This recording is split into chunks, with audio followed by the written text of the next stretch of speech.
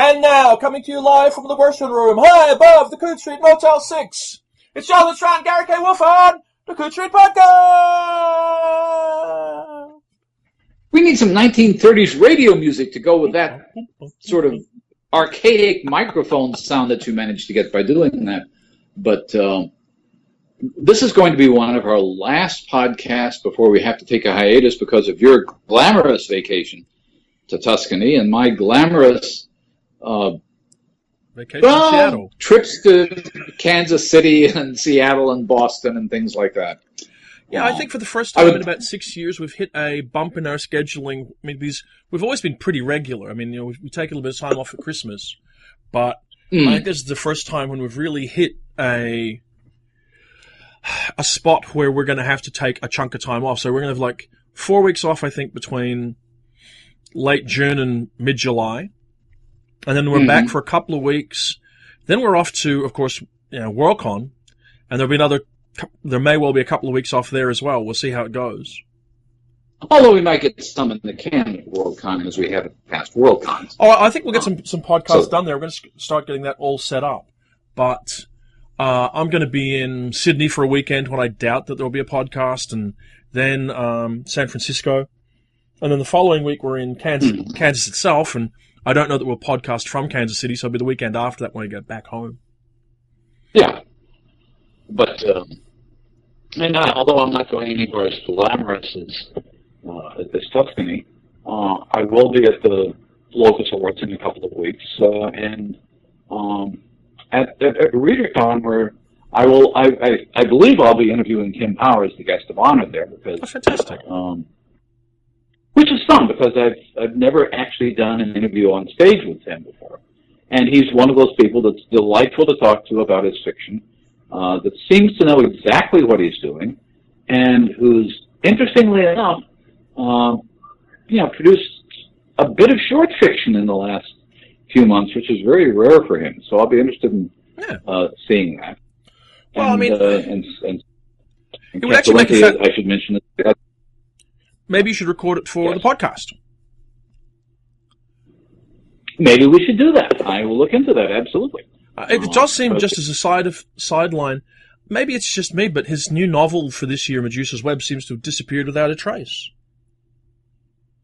It doesn't seem to have had a lot of impact, and he's got a couple of novellas, like I say, which are unusual, but they're, again, not major works. The last of his Victorian fantasies, I guess, or his 19th century fantasies, was Hide Me Among the Graves, which I did like quite a bit. And there was a bit of the new escapes in that as well. But I think one of the reasons it'll be interesting to talk about is because I don't know what he's up to now. And the kind of thing, the kind of alternate history that he was doing for a while. Are you still there? Yeah. Okay. Seems to, the kind of thing he was doing with novels like Declare, seems to be something he's not done lately, so I'm very curious to see what he's up to. But he's also one of these writers who has produced, just speaking of a subject that you raised on Facebook, who's produced a very significant body of work over, 30-some years now. Yeah. And has he ever received a Life Achievement Award from the World Fantasy Convention? He has not yet received it. I would assume he probably would.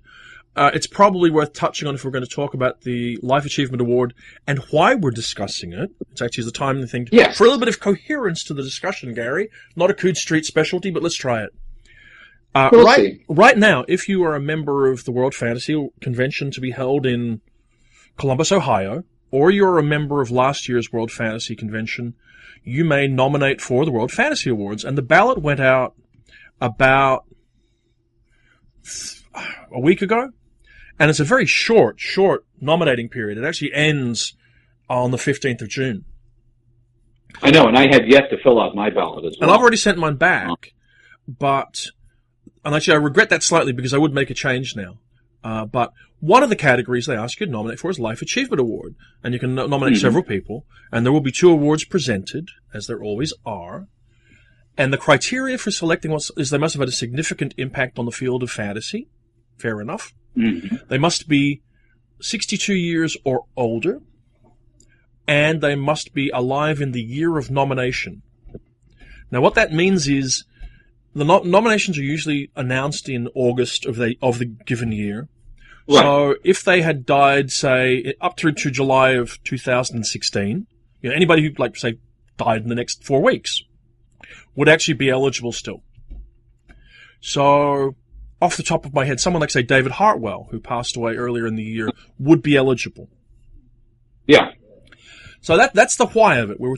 I'd started thinking, well, who can I think of who would be eligible? And one of the people that I always campaign for is Howard Waldrop. I look at the Lucia Shepard example, who was a major writer who hit 70 years of age, and by all that is fair and reasonable should have received a Life Achievement Award at some point. No one anticipated him dying as young as he did, and very sadly, he isn't recognized with the award. It's one of the reasons why I think the list of winners, when you see it, or recipients, not winners, the list of recipients is quite odd and patchy. There are people who would think patchy partly because in the early years of the award, it veered very much toward the horror end of the fantasy genre. Which is a legitimate thing. I mean, that's fine. It's just there's no scope for them to make it up, if you like. I mean, you'd think life achievement. Tolkien would have life achievement. Well, no, Tolkien didn't. Tolkien died in like 1977 or something. Didn't happen. Right. You'd think, weirdly, you'd think that some of the big commercial names might have it, and they don't. And you could go back and forth about why. Tim Powers is a fine example of someone who you would think would get it. I think he was born in about 1950, so he would be about the right age to start being eligible for it. And presumably his partner in crime, James P. Blaylock, as well, would be eligible. Yeah. And you could even put forward a case that William Ashbless would be a fine nominee. However... Well, I think the argument... what you're saying. Go on with your... Well, I was going to say, however, the person that I brought up on Facebook was Michael Bishop. Michael Bishop, for 30 years, was a major, major voice in the field, I think. Released very major science fiction novels, fantasy novels, major pieces of short fiction. Spectacular pieces like Apartheid Superstrings and Mordecai Thubana that he did for Chris Rush's Pulp House back in the day. Terrific novels, his AIDS novel, Unicorn Mountain, which is brilliant. And then his great Frankenstein novel, Brittle Innings, which strangely is the last novel to appear under his name at all until this year. So it's been, 1994 till now, 22 years or something. And this year's as a young adult. That's right. From a small press. Joel, I can't remember the title. I don't have it in front of me here. So there you go. This Michael Bishop who's been... Okay, here's my question about Michael Bishop, and it's a question about the World Fantasy Life Achievement Awards in general. The Nebula Grand Master Award pretty much is global. It can cover all of fantasy and all of science fiction. And there was some controversy years ago when fantasy was brought into the fold. World fantasy has more or less defined itself by more or less excluding science fiction. And a good deal of what Michael Bishop has written is science fiction. There are some classic fantasy works. There are novels like Unicorn Mountain. But by and large, isn't the bulk of his work actually science fiction? A large amount of Bishop's work is, and I think this is the same argument for Robert Silverberg not being considered, even though he's quite likely a very fine recipient. I think what you'd hope that would happen is that the judges would take a broader view. They certainly have given the award in the past to people who have been very active in science fiction but also contributed in fantasy. And I think that's a reasonable position. They gave it to Sherry Tepper. They gave it to Tanith Lee. They gave it to George Martin, all of whom have been active in science fiction. And I thought, didn't Gene Wolfe just get it last year? Gene Wolfe did get one. Yeah. And, he's certainly a major science fiction writer, as much as a major fantasy writer. So, you could argue with Bishop that he's primarily science fiction, but I don't think that undercuts the value of his contribution to fantasy. And I think, to belabor a point, if I may, this is why I think that the Academy, as it were, made a mistake in not giving Charles Brown an award. Well, okay, the contributions to the field question, which certainly raises the issue of whether David Hartwell should be on under consideration for this year, does go beyond authors. And one of the things that the World Fantasy Governing Board, which was largely, at least the spokesperson that I dealt with for that governing board was David, wanted to recognize not just authors, people who contributed significantly to the field, who might be editors, who might be journalists in the case of Charles, who might run the science fiction book club. And they've tried to exclude people from other media, from films and that sort of thing. But I think you're absolutely right. I think looking at the broader scope of influence, you could say that David Hartwell is primarily, and he always described himself primarily as a science fiction editor, but he edited some significant fantasy works and writers who produce a significant amount of fantasy. So my question is, can you really make that distinction at all anymore? Or is that a historical artifact? I think you can make a distinction between people who contribute to science fiction and people who contribute to fantasy and people who contribute to the broader fantasy field as a whole. Now, in terms of the case for David Hartwell, the case for David Hartwell is actually incredibly compelling. I think it is. There are the major works of fantasy that he edited for major publishing houses. He was a major fantasy editor, without a doubt. There were the major works of fantasy that he preserved through Greg Press. Lest we forget, the first hardcover editions of the Faf and the Grey Master books. These sorts of things were published through Greg Press. Right. They reviewed, covered, and considered fantasy in the Little Magazine and the New York Review of Science Fiction. Certainly, he played a broader part, and lest we forget, in founding and helping run the World Fantasy Convention itself, he performed an enormous service to the field. One last thing, as an anthologist, he put together the best horror anthology that I've ever seen, The Dark Descent, and probably for it alone would be a worthy recipient.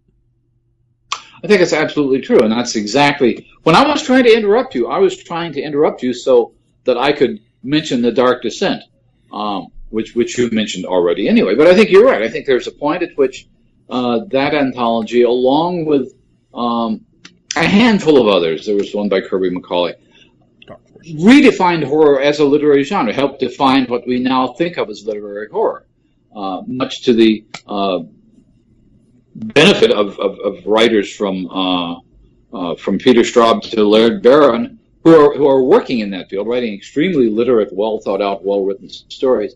So to some extent, he helped make horror respectable in an era during which it was largely dominated by the splatterpunks, if anybody remembers them.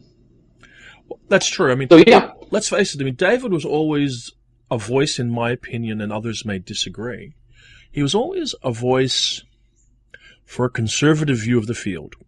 Yes.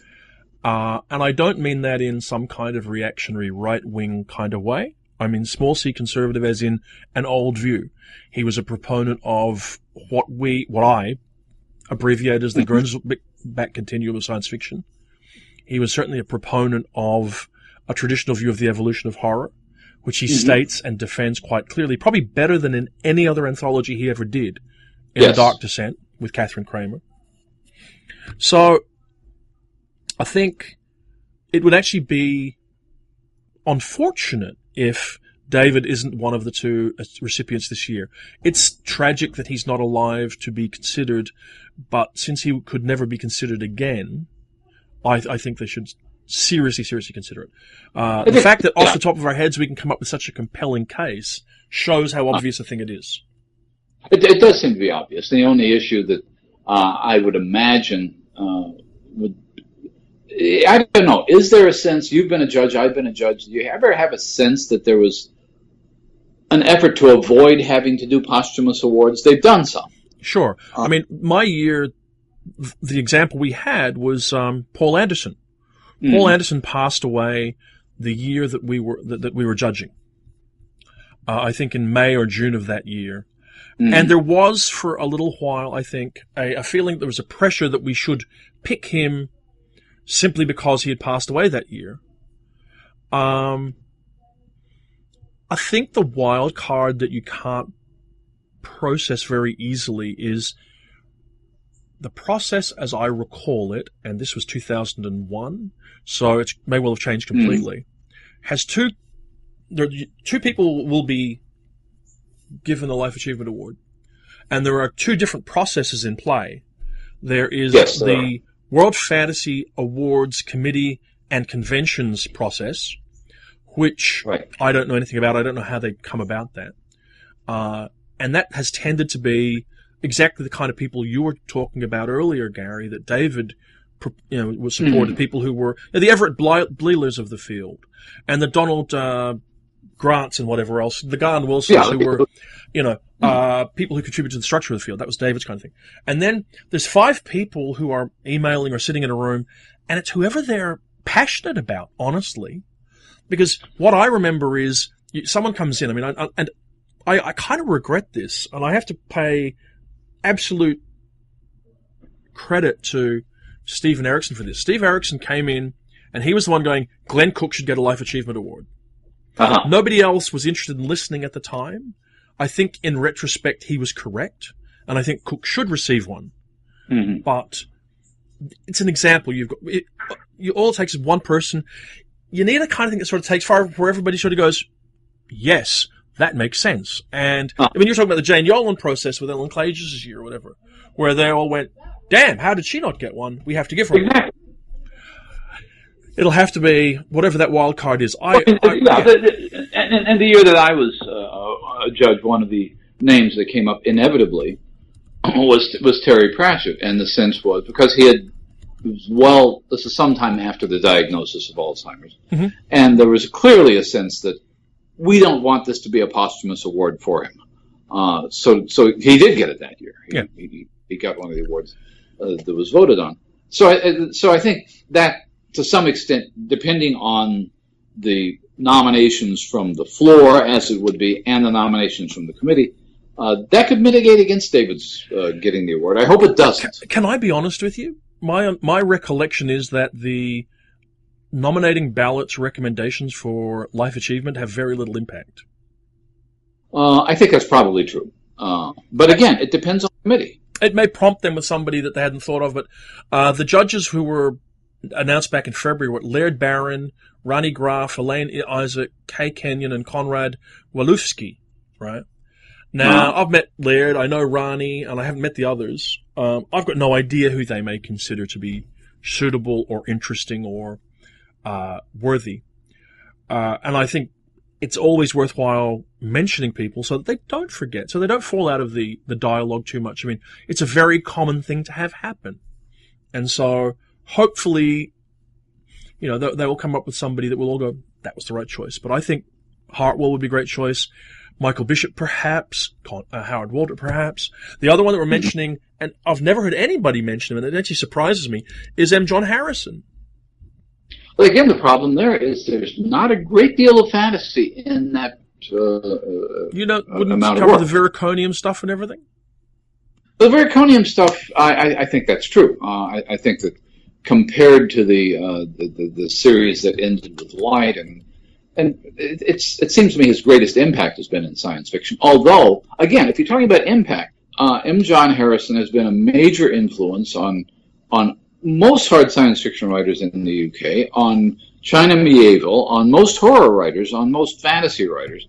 In other words, the impact of writers of this sort, and I think you just have to describe them as literary writers because that's what they are, really goes beyond genre, which goes back to my idea of can you really make the distinctions that were fairly firmly in place when world fantasy began. That is, here's horror, here's fantasy, here's science fiction. I think world fantasy will always skew a bit towards horror, and you see that in the judges' selections.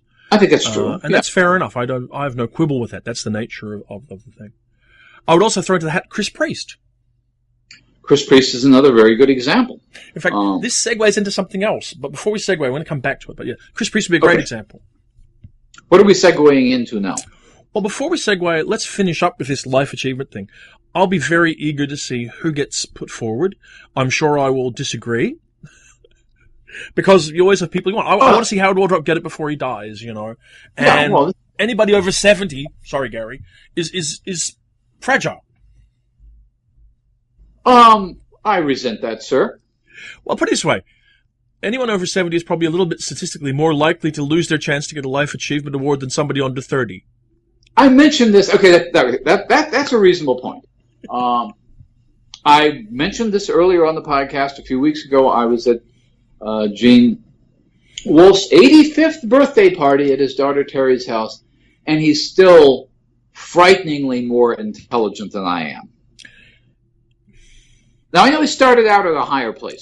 My point is, there's no deterioration. I've known Gene for a long time, and all that's happened in those years is that he's become more tolerant of the rest of us and sweet. All I can say is, given where Gene is starting from, he'd have to fall a long way before he got any down to my level. So, that's probably true. That's probably true. And, judging from, the most recent novel, he hasn't actually lost any of his sharpness or his clarity or his talent, which is actually quite remarkable. No, and the invention is still as unusual as ever. His most recent novel is about a guy who lives in a library and can be checked out, and is actually a clone of a dead author. Yeah. And the next novel is a second half of that, which he's working title is Enter a Library Alone. But it's a completely original idea, worked out with the same kind of rigor and with an enormous opening up of a whole world behind it, which is never explained to you. You have to sort of suss out exactly what kind of post-apocalyptic world this is. But at any rate, Gene already has one. I'm not coming up with any other names. It seems to me that... Oh, look, there are names that feel left field. That probably you'll look at me and go, I don't know about that. But, there are people like Catherine Kurtz, who is a major voice in the evolution of epic fantasy.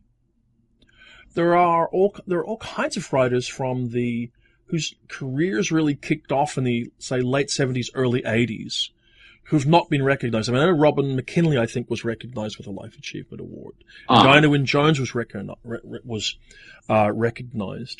But there are a range of other writers from around that time. C.J. Cherryh, who's written a lot of fantasy, actually. I was going to say that we've mentioned Bishop and Mike Harrison and other people largely known for science fiction, but both Cherryh and Bujold have written a substantial amount of fantasy. Yeah, Bujold's probably a little early still. I don't know how old she is, but she would be just a little early to be considered eligible, but would be a very worthy recipient. Yeah. Pamela Sargent, I think, wrote some fantasy, I think. And honestly, I would have to go back now and have a look for other nominees who would be, worthy. Or who'd be sound reasonable. Probably worthy is a really terrible way of putting it. It'd probably be better to say sound like reasonable, recipients, who appear to have made a significant contribution to the evolution of the field over time.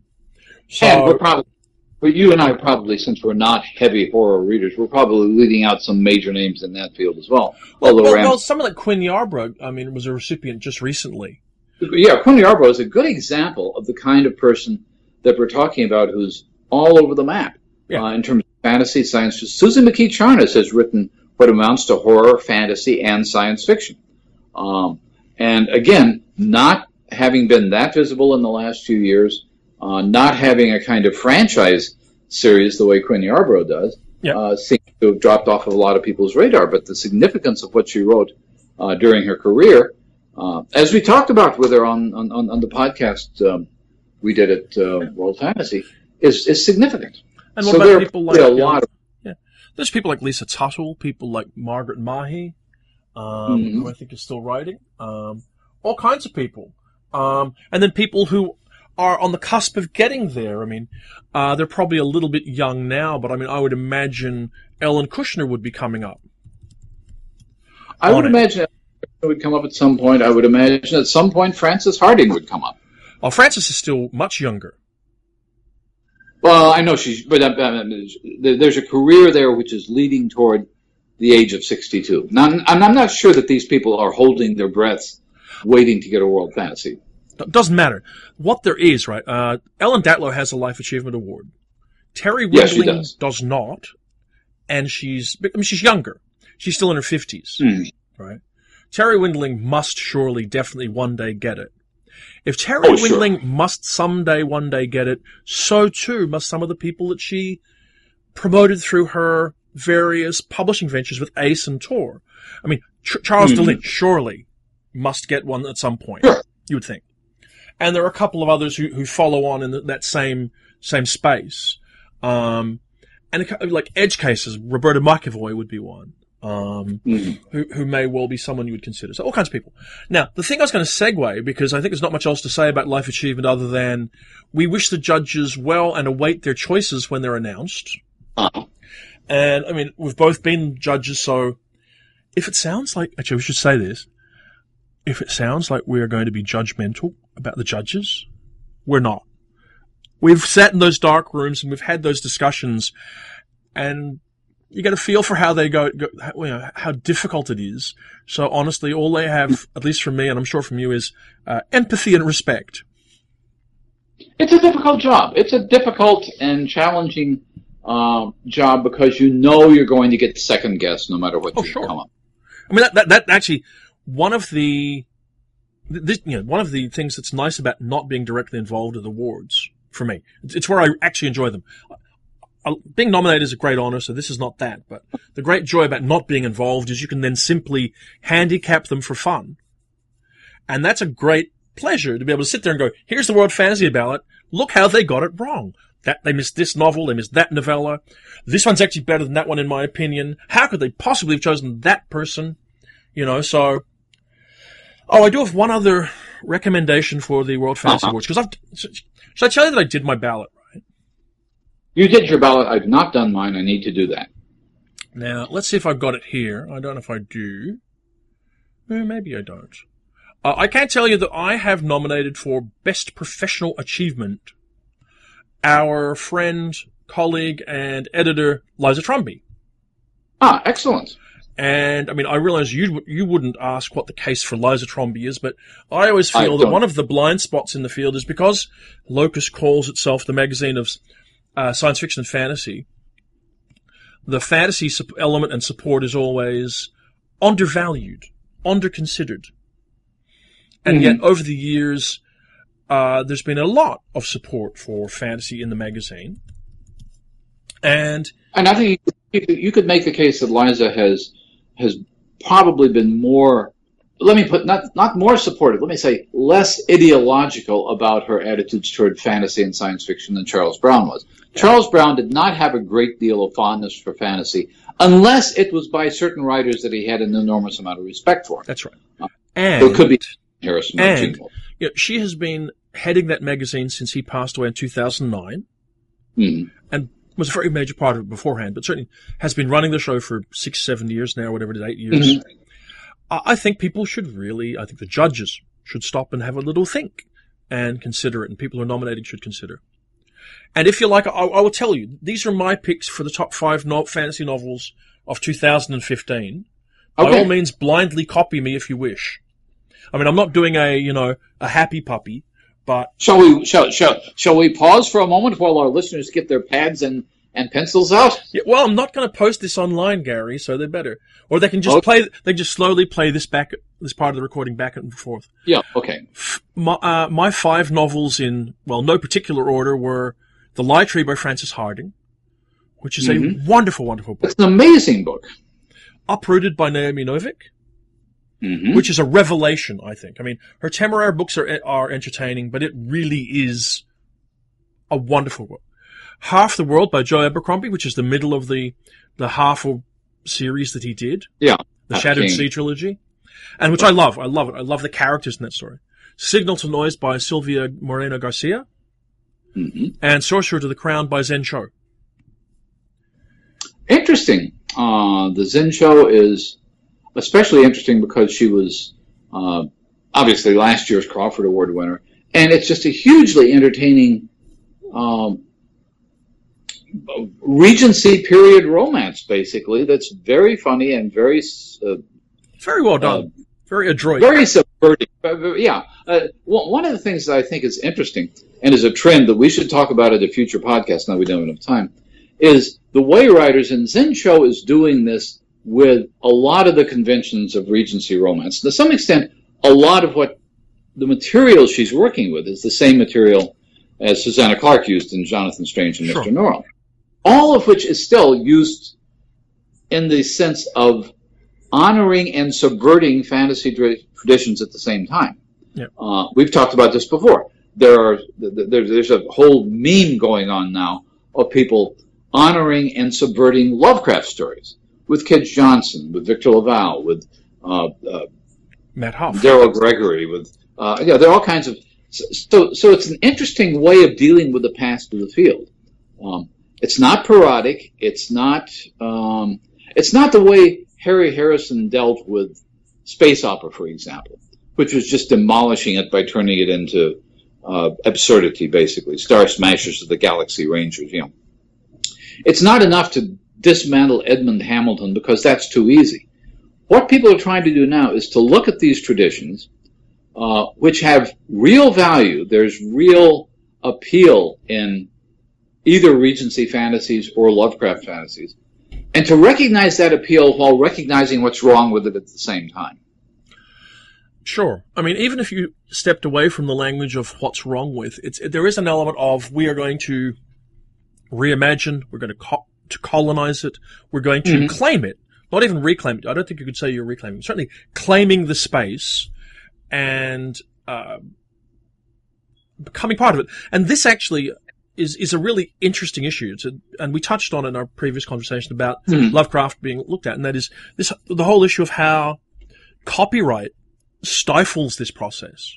It does, to some extent, yes, to a great extent. Lovecraft being essentially out of copyright, the Cthulhu mythos being out of copyright, makes it possible for a Kij Johnson, a Victor LaValle, a Matt Huff, a Caitlin Kiernan, whoever else, Daryl Gregory, to look for a new space. I mean, in there, and to find another way to, if you like, mulch it into contemporary culture.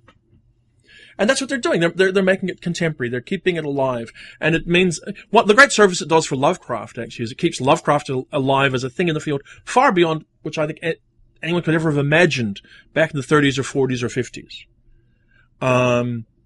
And probably will always stay alive. There's something really primal and effective about the original Lovecraft material. And that's why we're still responding to it.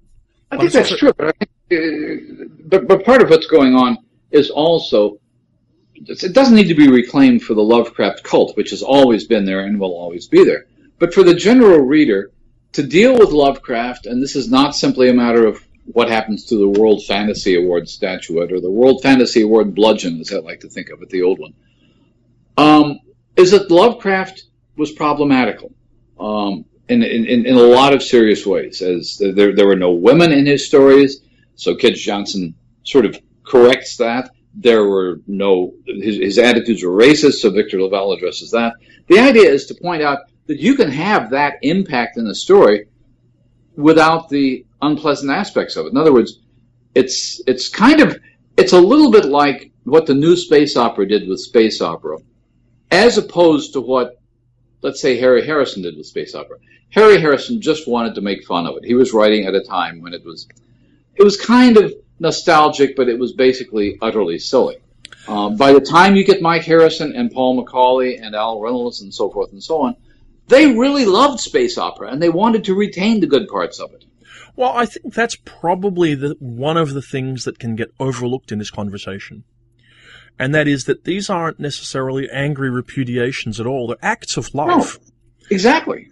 They are someone saying, I want to be in that too. Irrespective of what the original author may have thought. They wanted to be able to claim, to colonize, to be part of it. And certainly I feel, and she's more than capable of saying this herself, let's say with the Dream Quest of Velvet Bow, it's Kij saying, I was fascinated by this, I was engaged by this, I loved it to some degree, but I was excluded from it, so now I'm opening it up to me and people like me. Yeah, here's a way. And having read interviews, I've never spoken to Victor LaValle, but having read interviews, I get the same kind of a motivation for him. And the same kind of a motivation for Matt Huff and for, less so for Darryl, which is YA reimagining, which is fun. Well, yeah, but it's claiming Lovecraft for a different audience in a different kind of way. And I think it's also doing something which I think is crucial given the debate over the world fantasy in particular, and the debate focusing on Lovecraft, which is not a new debate. We've had the debate, the similar debate went on about Kipling decades ago. And that is that you want to have all the good things in the stories, and you want to be able to separate the literature from the individual. There was a famous quotation from some art historian once about how everybody with any good taste would love to have a Van Gogh on the wall of their living room. Almost nobody in their right mind would want Van Gogh in their living room. And I think it's the same attitude people have toward Lovecraft. So let me ask you this, Gary. After having spent 10 or 15 minutes lauding this trend, lauding these writers, did you ever think you'd spend a quarter of a podcast applauding fan fiction? I'm not terribly surprised about it. I don't think fan fiction is an invention of the post-Star Trek era, really. The idea of fan fiction, the idea of writing fiction which is in honor of other fiction, was not invented by media people. It was not invented by Trekkies. It was not invented by slash writers. It was somebody once described Milton's Paradise Lost as fan fiction for the Bible, which it is. It explains stuff that isn't actually there in the Bible. So the idea of rewriting Shakespeare, that's been done since at least the 19th century. Science fiction, to some extent, I think, has just shied away from it because there is a separate tradition of fan fiction that, in one direction, points toward 50 Shades of Grey, and in another direction points toward something like the Dream Quest of Velvet Bow. One is very literary, one is very programmatic. I'm not sure I've got anything particular to add to that, other than to say that I know a lot of people who read both kinds of fan fiction. And it is interesting that there's a spectrum. There is.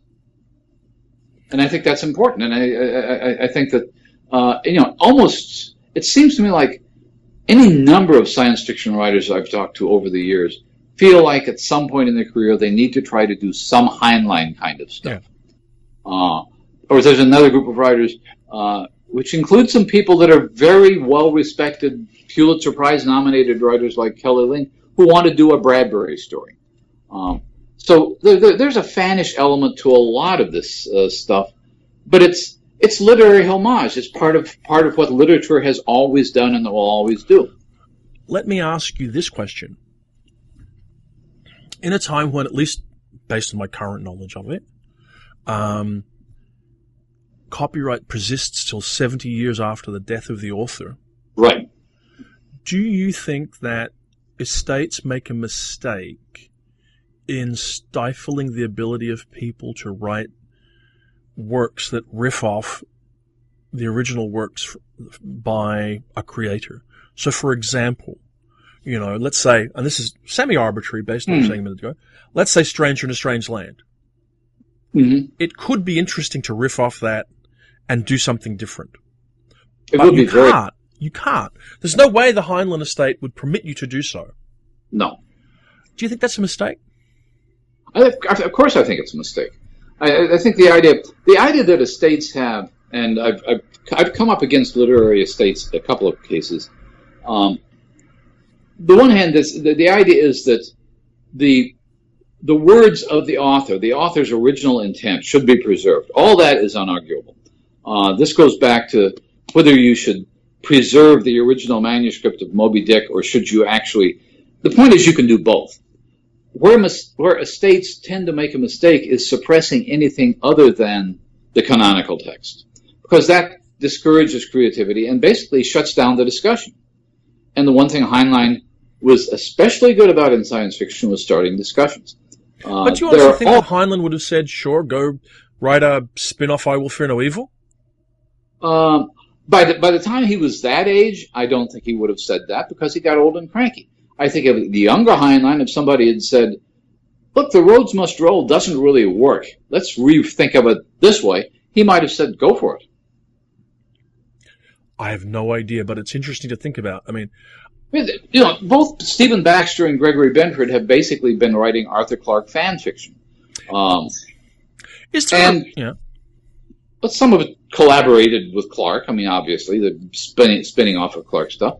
And, you know, in a case like that, where you're not talking about, let's face it, the pristine, inimitable, graceful prose of Clark is not something you worry about. You worry about the ideas. And playing with ideas is what science fiction has always done.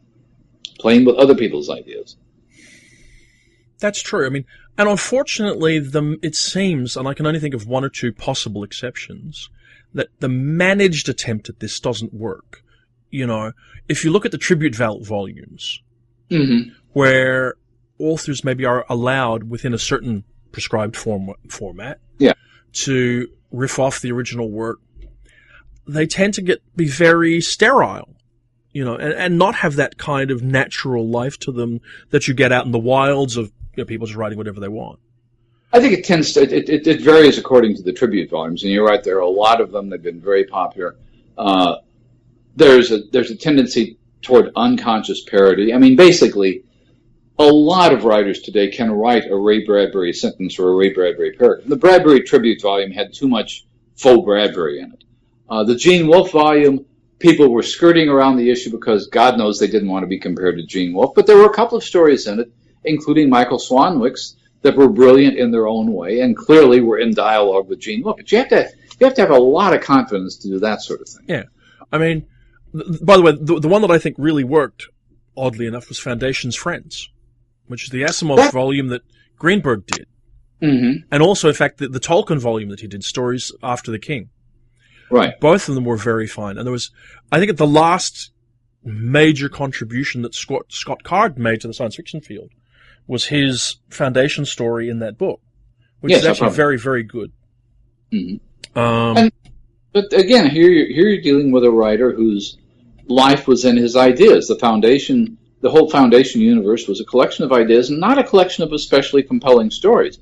So by and large, and I probably said this in the review at the time, the contributors to Foundation's Friends were mostly better writers of sentence-by-sentence prose than Asimov was. Let me ask you this, because this occurred to me a moment ago. Do you think that by stifling this process through copyright, and I understand why you want to assert copyright. You want, first of all, to preserve your own income and your own claim on your material. And the estate probably has a fairly reasonable feeling that, well, if so-and-so is going to take Stranger in Strange Land and retell it from the perspective of a female Martian or something, well, then shouldn't the Highland estate make some money on that too? I can kind of get that. But does it kind of seal the tomb on them a bit? I think it does. I think what you're doing is taking the person out of the dialogue. You know, Heinlein is enormously important. Sturgeon is important. Bradbury, Clark, all these people are important to the extent that people keep talking about them. Now, I'm not sure that copyright by itself shuts down that discussion. You can't rewrite Stranger in a Strange Land from another point of view. You can certainly write something that is very evidently a takeoff on that.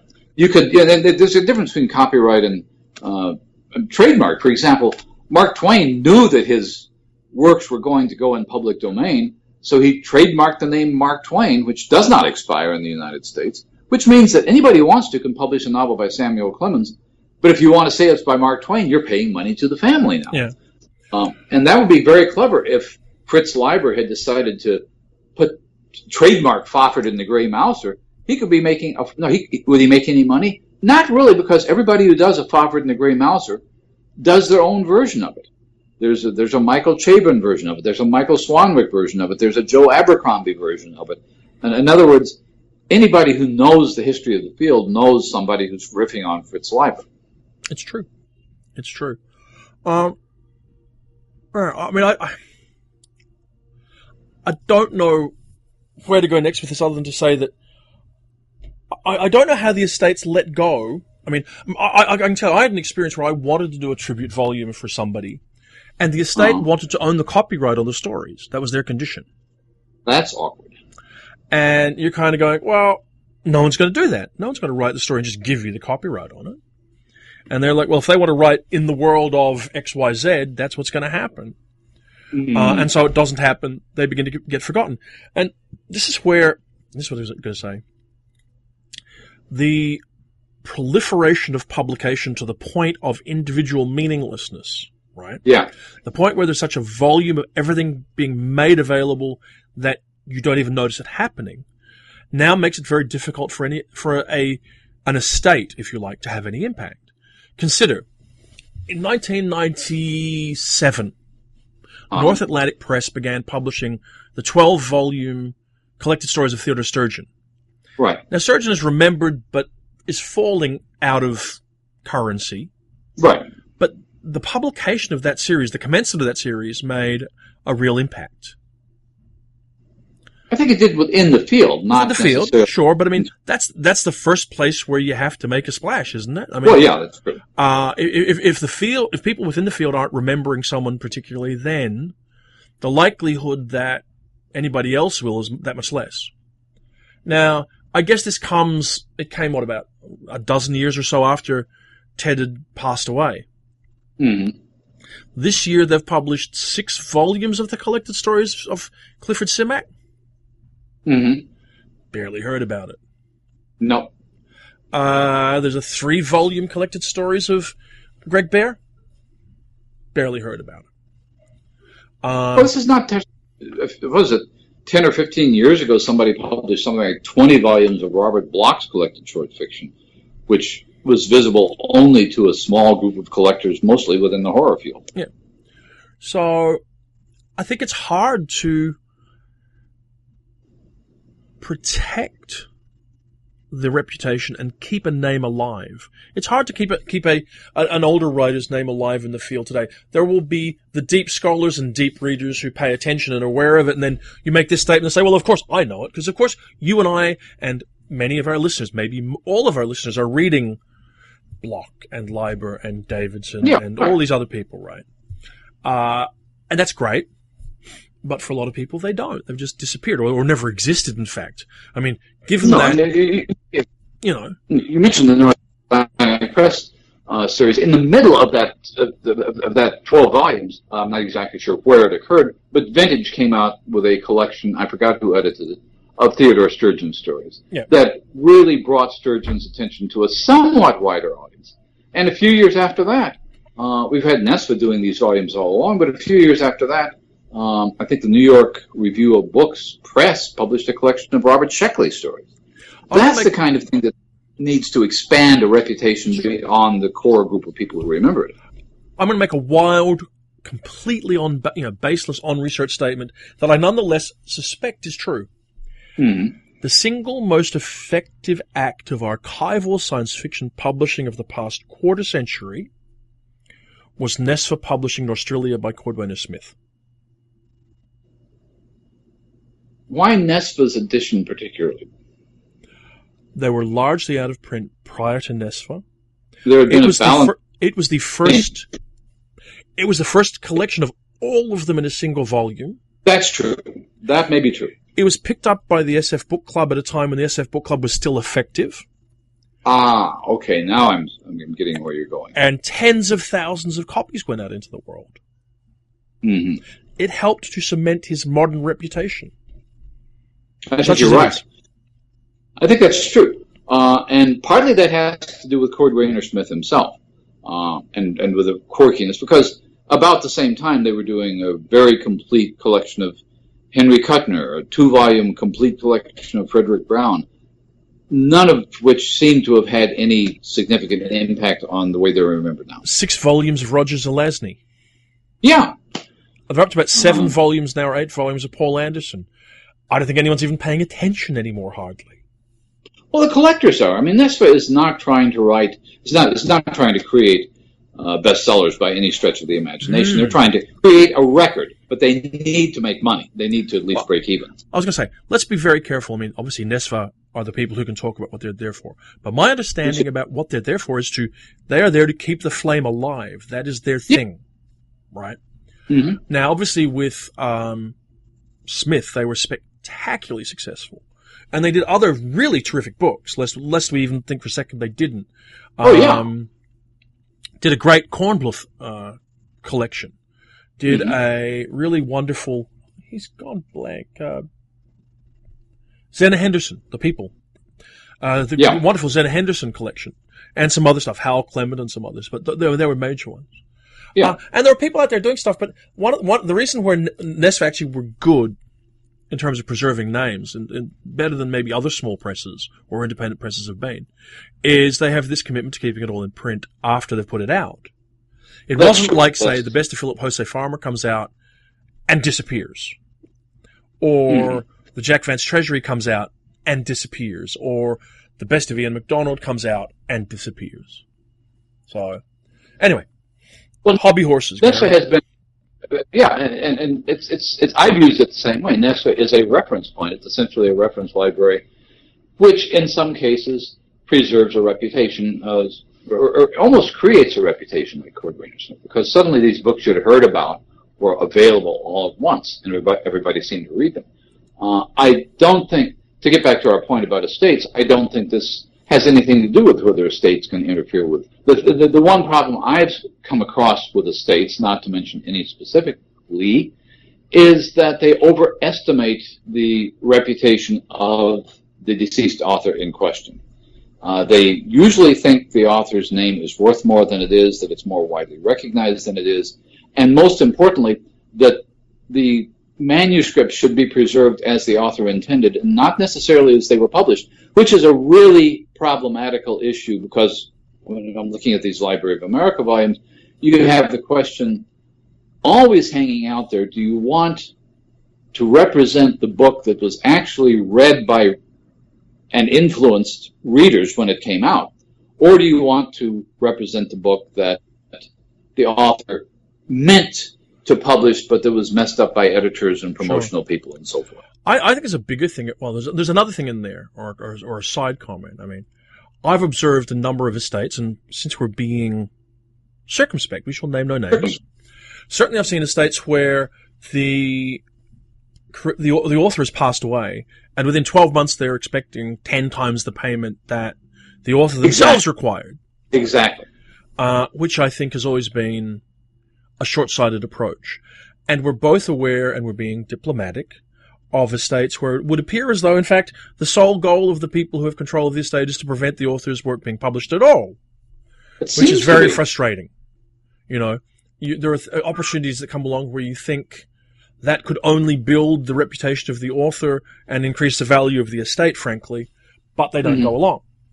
The single smartest person I've ever encountered on this, and one of the smartest people I've ever encountered, frankly, is Robert Silverberg. Now, I met Bob back in about 1993 or 4. And would only say became friends with him probably a decade later. And I'm good friends with his wife, Karen. His contemporary attitude, for the last decade at least, was every reprint is a good one. You know, get your work out there, keep it out there, let it happen. Because then, you know, you don't disappear from the universe. I mean, if I were to contact, or any editor I think were to contact the Silverberg's business about reprinting one of his stories in a book or a magazine or wherever else, and offered him whatever the basic going rate was, he would say yes almost as certainly. And he'd say yes because then he'd be read. Yes, and that's exactly what living authors realize that their estates frequently don't realize. Yeah. Living authors realize they have to get their work in front of readers, and they have to expand their base of readers. Estates begin with the assumption that that base of readers is already there, it's in place, it's unchanging, and no matter how much, without sounding utterly cruel, you can't say to an estate representative or an estate agent, I'm sorry, but this writer doesn't have any commercial value at all anymore. But that's the case in too many cases. You can't say that, and it's difficult sometimes. I mean, I had this experience compiling Wings of Fire back with Marianne some years ago. It's difficult to diplomatically get across the point that just being reprinted is valuable. Yes. Just appearing is valuable. I will say this in defense of estates, though, and I have this experience myself for the past couple of years with the R.A. Lafferty estate for Locust, which I'm involved with. Yeah. It's also easy when you're trying to deal with your estate to not be aware that they're not maybe a coherent business quite often. that it may be the bottom priority on a list of priorities for that individual who's dealing with a whole bunch of other things at any time.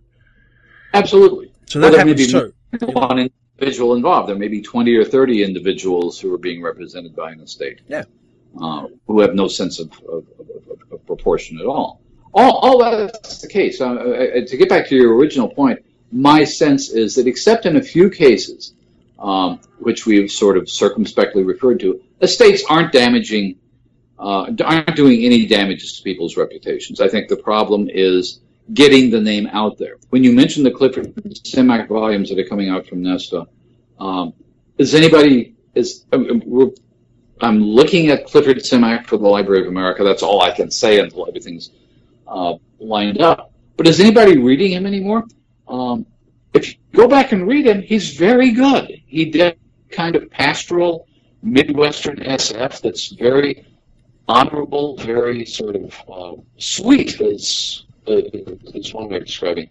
It's something you don't want to lose from the tradition. And yet, I don't know what is in print of his now other than the Nesta volumes. Well, actually, they're not actually Nesta. They're Open Road Media. Oh, that's okay. Open Road is doing a lot of interesting stuff with ebooks. They're certainly true there. And POD.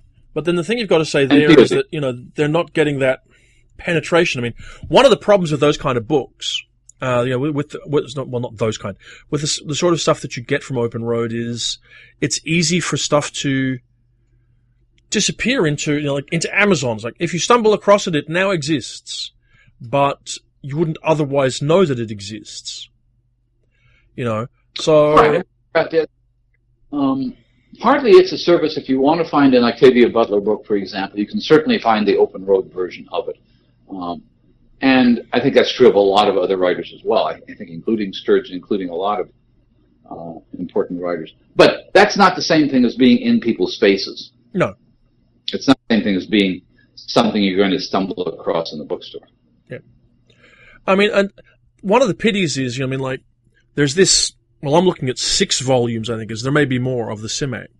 I mean, in the first of the Simak volumes, which came out last October, they published the Last Dangerous Visions story that Simak had written.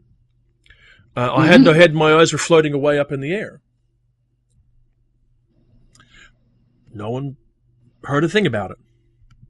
Nope. That should have been news. That should have been very interesting. But as I say, and we're talking about writers who had careers beginning in the 40s and continue until the 60s, or in some cases the 70s, or in the Silverberg case, a career that began in the 50s and is still going on today. Silverberg can make these decisions. One of the things that I'm concerned about when the consensus kind of core readership of science fiction, that is, the idea of, okay, if you're going to be a science fiction reader, you'll eventually read everything from Hines and Henderson, from Asimov to Joanne Russ. I think that consensus is evaporating, which means you have to actively look for antecedent writers that you want to find. Yeah.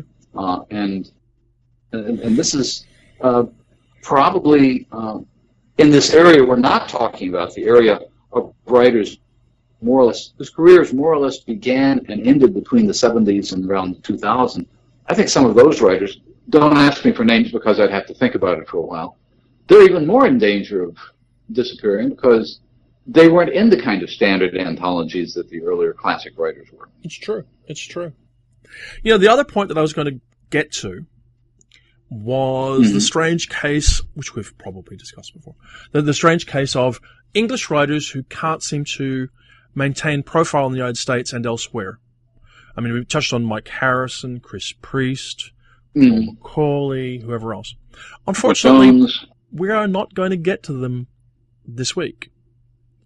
But one question I have before we put this off to leave our listeners to comment on and make suggestions about, are they as relatively invisible in Australia as they are in the United States? I think so.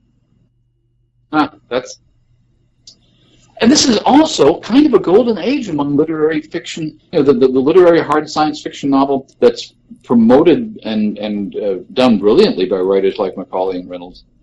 You would think it would have a following in the United States, or Mike Harrison probably more than anybody. And the problem, as we suggested a couple of weeks ago when we were talking with James Bradley and Ian Mondes, maybe the problem is our local editorships, our local publishers, not the works themselves. Maybe that market has somehow evaporated from the United States and maybe from Australia. I think it depends sometimes on the work. I mean, I know, for example, I remember having a conversation with Dave Hartwell about the Bold as Love Quintet by Gwyneth Jones. And his feeling was that Bold as Love was too British to publish in the United States. And, I mean, I don't know if that's correct. I mean, certainly David saw, and I think it was David acquired and published Gwyneth's work through Tor for a while, particularly the Aleutian books, I think it was. And I know that Nightshade tried and did their very best to publish Bold as Love in the US to no avail. Right. So there's something, and I don't know what it is. I mean, you would think, I mean, Paul Macaulay was published very successfully for a while by, I think it was Bantam, who did the Confluence books and whatever else. So for some reason that slipped. I mean, I don't know how much of it comes down to nothing more complicated than the authors aren't physically in the United States, so they're not physically in the face of the individuals who are making the decisions. That could very well be. I don't know, and I hate to think about because most of the individuals who you and I know who make the decisions are intelligent, literate people. Oh yeah, but they're busy people. Yeah, but they're very busy, and they need to have people pushing things at them. I think it's. I mean, the other thing is that we have overseen, and we all know this, for the last 20 years, the greatest death of, retraction of, whatever, of the Middle list of it, that's ever happened. So a lot of these writers who we were talking about were perhaps naturally inhabiting a mid-list that's been decimated. I think that's true. And the mid-list also expanded to a much larger area. I mean, the mid-list was everything from utter failure up to selling reasonably well but not selling phenomenally well. In other words, a writer who's now considered a mid-list writer would have been considered a minor bestseller 20 or 30 years ago. Quite possibly so. And I'm not getting Paul Macaulay books, but I have a huge arc of the new Peter Hamilton here, which is going to do very well in the States, I'm pretty sure. I'm sure you're right. So, I mean, I don't know. We shall have to see. I mean, but not this week. I think we've reached the end. I think we'll have a conversation next weekend, and then we'll have a month off. Mm-hmm. And it won't really be that long until I see you in sunny Kansas City, Missouri. Sunny Kansas City, Missouri, which will probably have very warm weather. I should mention that even in Chicago, as we speak, the temperature was 91 degrees, which is, 32, 33 Celsius, which is, I know, nothing compared to what you get in Perth. No, it's not bad. No, I mean, it's about 35 degrees, and that's enough to hurt. It's hot. So, yeah. And, I mean, I've been told it's going to be that kind of weather in Rome as well. Rome is really, Yeah, lovely. Great. I remember walking Rome in very, very warm weather. Florence is okay. Yeah. So, I mean, look, you can't complain about going to Rome.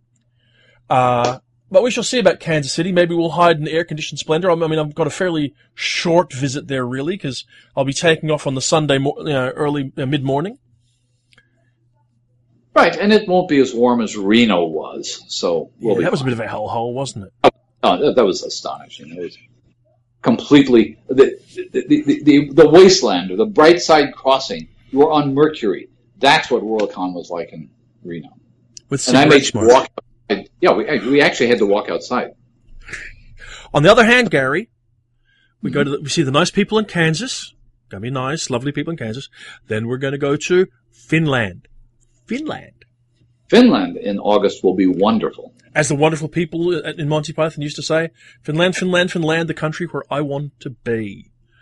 Yes. And, if by the way you're listening to the podcast, you're one of the remaining few, in these dying moments of this episode, we encourage you to join up, to travel to Helsinki next August, and to come hang out and drink Pottelfisk or something, or sort of remember the Moomins and enjoy Worldcon there. Absolutely. With us.